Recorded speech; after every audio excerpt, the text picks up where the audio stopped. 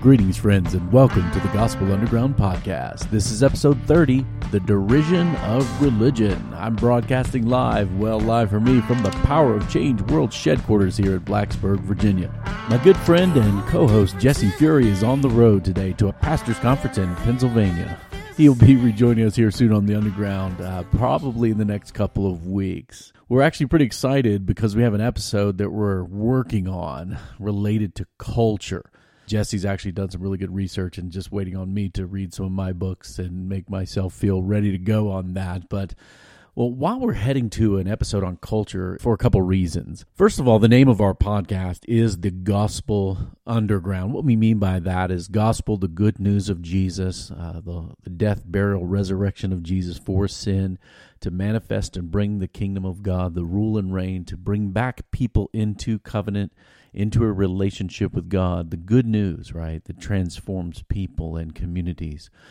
We're also called the underground because there is a certain social phenomenon where things can either be top-down or grassroots, bottom-up. We kind of like the approach of the underground. In other words, we're just in a shed here in Blacksburg, but trying to create content and a little bit of a movement, a way of posture, a way of standing in culture, where we stand as servants, not as leaders, not as overlords, but as servants of Jesus in what we call the borderlands between the church and the culture. Now, the concept of borderlands, right, we'll go into this a little bit on our cultural episode, but there's always a place where you have two spheres overlapping, right?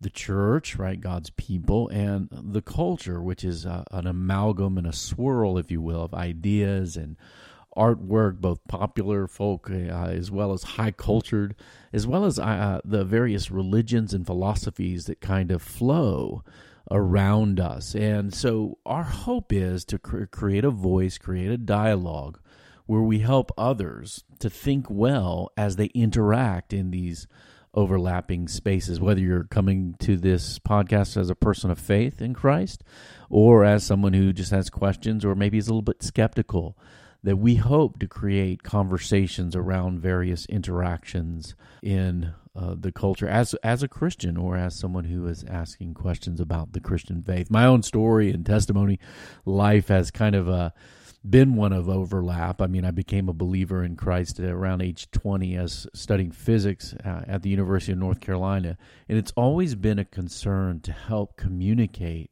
the faith once for all entrusted to God's people, as the Bible says, to those who are far from it. And so over my over 20-year career, I guess, in ministry after college, I've taught worldview to athletes. We created a whole project in an atheistic nation in Eastern Europe where we took American athletes, primarily from the Ivy League, to a very secularized nation to teach worldview, Christian apologetics, and then also interact with people who had a very different view of life and the world. And so even when I was in Nashville at a large church in the Bible Belt, we started these things called intersections, where we looked at various topics where our faith might intersect with the culture. And certainly church planting in the Northeast, very much smaller percentage of kind of maybe Bible-believing Christians and lots of different viewpoints of the world, beautifully swirling around in culture, and we sought to preach and teach and share the good news of Jesus Christ, the one who saves, with people there in the northeastern United States. And so this is kind of our perspective right here on the Underground. We want to be helpful in these borderlands. So we're going to have an episode coming up here soon on culture. What is it? How do we flow in it? How do we influence it? How does it influence us? How we might love and serve in these borderlands. Well, today I've just got a quick episode for you. Got a quick segment, Ruts and Butts, and then a main topic, which I've simply called the Derision of Religion. Well, our Ruts and Butts segment here on the Underground is kind of fun. It stands for Ridiculous Things Under the Sun and Beautiful Things Under the Sun. This is a takeoff of a phrase from the Old Testament wisdom literature book of Ecclesiastes, where the preacher, the author of that book, talks about how life is under the sun, and that just means life here on the earth, right? And there are ridiculous things abounding in this world, and there are beautiful things. The ridiculous thing I have for you today is an article from the end of September from the New York Times. It's written in a column called The Ethicist, where it's kind of like maybe a deeper than Dear Abby kind of thing, where you ask, hey, ethically, what should I do in this or that circumstance or scenario? And this simply one is called, Should I Go to a Gender Reveal Party? And here's what, this is an anonymous question written into the New York Times. Name withheld, person from New York wrote this. Here's the question. A close relation is pregnant with her first child and having a gender reveal party. Yay! She is overjoyed with the addition to our family, as am I. However, I am adamantly opposed to attending a gender reveal party because it violates, pay attention, my moral code. I have worked in activism my entire professional life, and though I am cisgender, for those uninitiated, that means that this person's gender applies to their biological sex or corresponds to. I have strong feelings about gender politics and equality. Gender reveal parties where parents and guests learn a baby's gender together violate my values because they reaffirm society's gender binaryism and inadvertently perpetuate the stigma against non-binary genders. I know I will never experience firsthand the challenges of being gender nonconforming, but when I think about how I might feel, I would be very hurt knowing my parents had a gender reveal party for me before I was born with my incorrect gender.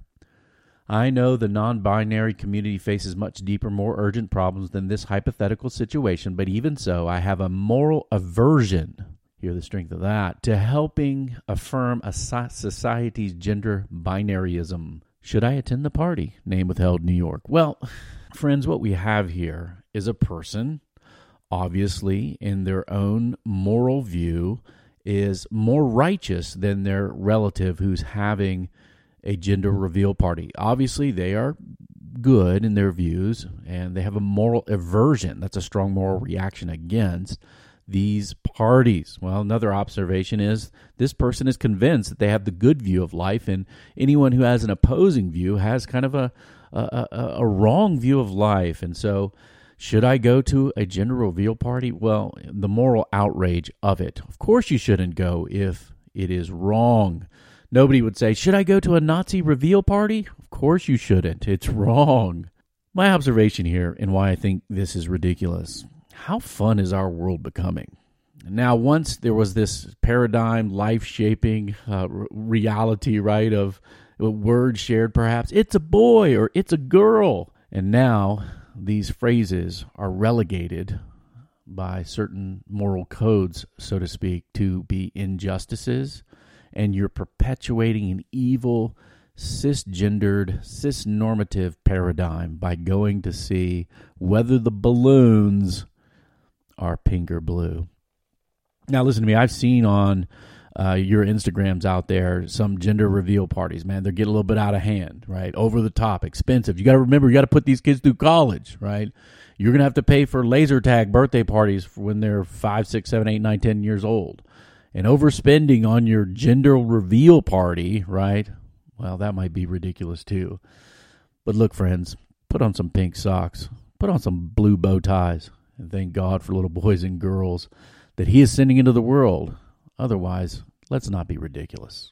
Beautiful thing. Well, I got to engage with something quite beautiful, and you're going to think I'm very nerdy for this. This week, where I flew down to the Atlanta, Georgia metro area to attend a lecture on artificial intelligence. You guys who have been listening to the podcast here for a while know that we are interested in such things because that is in the borderlands between the church and culture. It was a lecture on artificial intelligence by a gentleman named John C. Lennox. Now, I'm going to read his CV from his website, John Lennox, LENNOX.org.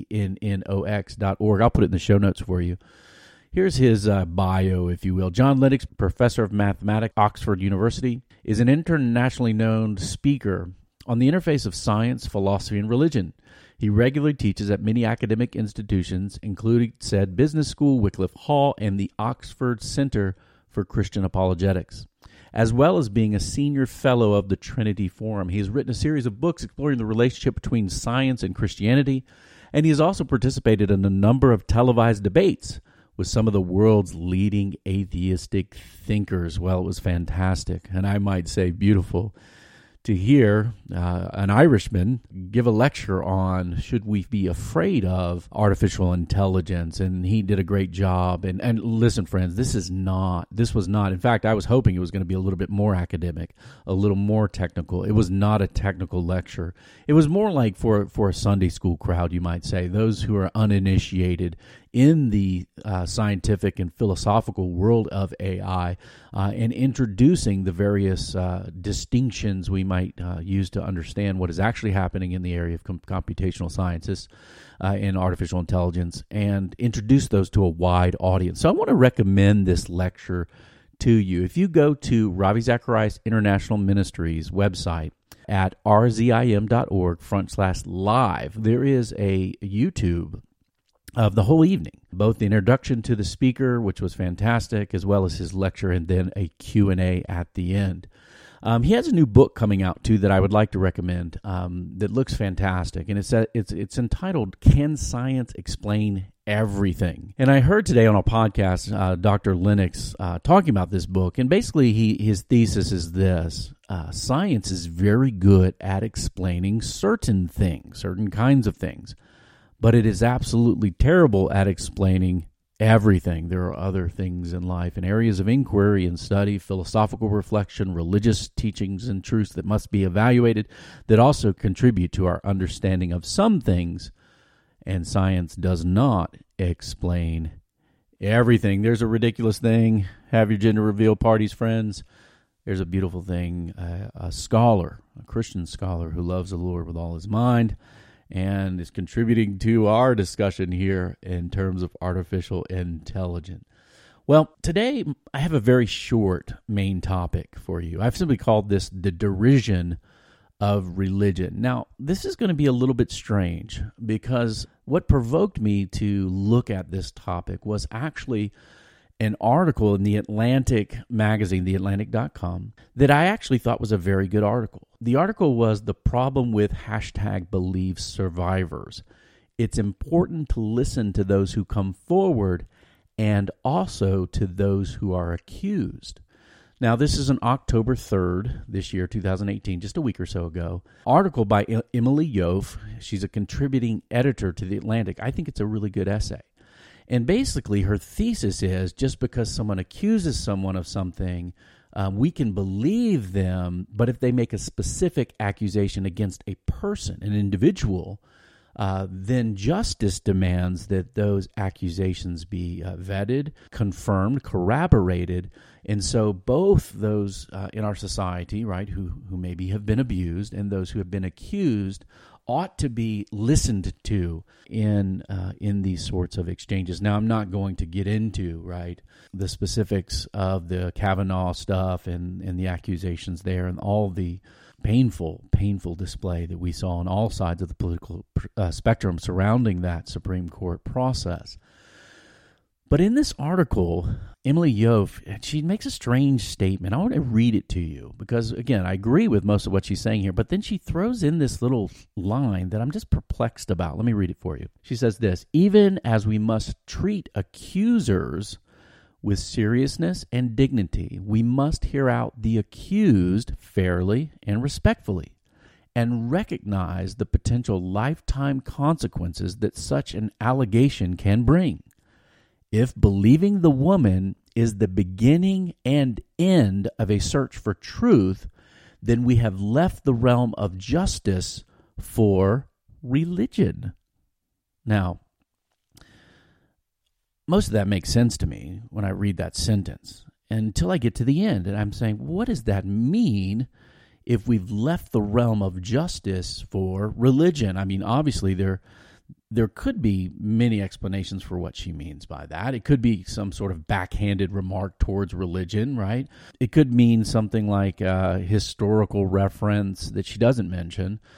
to witch trials or inquisitions or unfair procedures of justice or miscarriages of justice done in the name of God. Perhaps it could be that. Or perhaps she could mean that religion has a weak evidentiary justification for truth claims. Perhaps, I'm not sure. Perhaps a tweet by Miss Yoff that same day could give us a little bit of clue to what she means. Her tweet on October 3rd said this: "Those who come forward to report sexual assault must be treated with seriousness, dignity, and respect. Those who are accused deserve a neutral and impartial process. Justice for all requires fairness, not automatic belief." So maybe this is what she's getting at with religion. Religion is just kind of this automatic belief in something without evidence or without a search for truth. Well, if that's the case, I object to that definition of religion quite strongly. And so I didn't understand why the view of religion was used here when we could have just said we've left the realm of justice for something else. But it seemed like religion was to be seen as some sort of negative thing. I find this ironic, this kind of bifurcation, the splitting into two of justice and religion being in two different realms. One of the reasons for that is that historically, judicial philosophy, our ideas of justice, right, have very much been coupled with the religion of a people. Even in the Supreme Court chamber, right, there is an artistic carving that includes Moses with commandments in his hand, in fact, with Hebrew writing on them, and Muhammad, the prophet of Islam. This idea that lawgivers somehow were separated from their religion and their religious philosophy is bizarre historically. In fact, one of the things that this article is asking for, and I think is wise to ask for, is anytime someone is accused of something, there ought to be certain evidence brought to bear. There ought to be certain corroboration of an accusation that's necessary.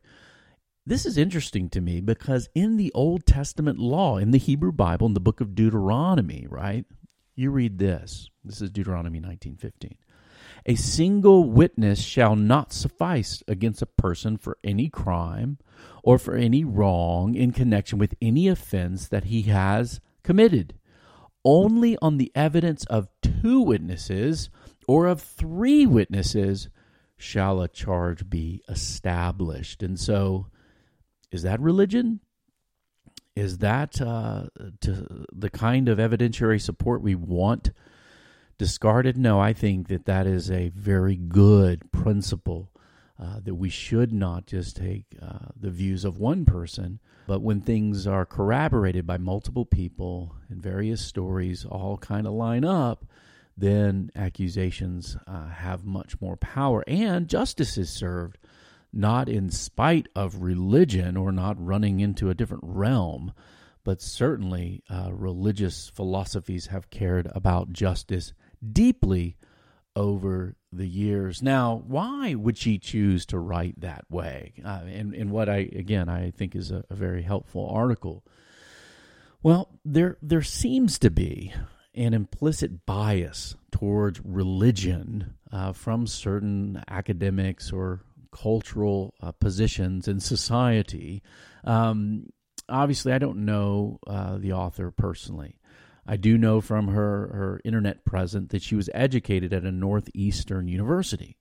And universities, more and more today, are places where religious ideas are less and less taken seriously. In fact, there is actual hostility towards particular religious philosophies and ideas in America's university. I'm going to quote from a book that I have here by Dr. Bradley R.E. Wright. Dr. Wright is Associate Professor of Sociology at the University of Connecticut. He's a researcher of American Christianity, has his PhD from the University of Wisconsin. And so he lives in this academic world. And there's a quote on page 206 of his book where he says this: "So if evangelicals really want to find a place where they are thought poorly of," Okay, this is out of a book called Christians Are Hate-Filled Hypocrites and Other Lies You've Been Told.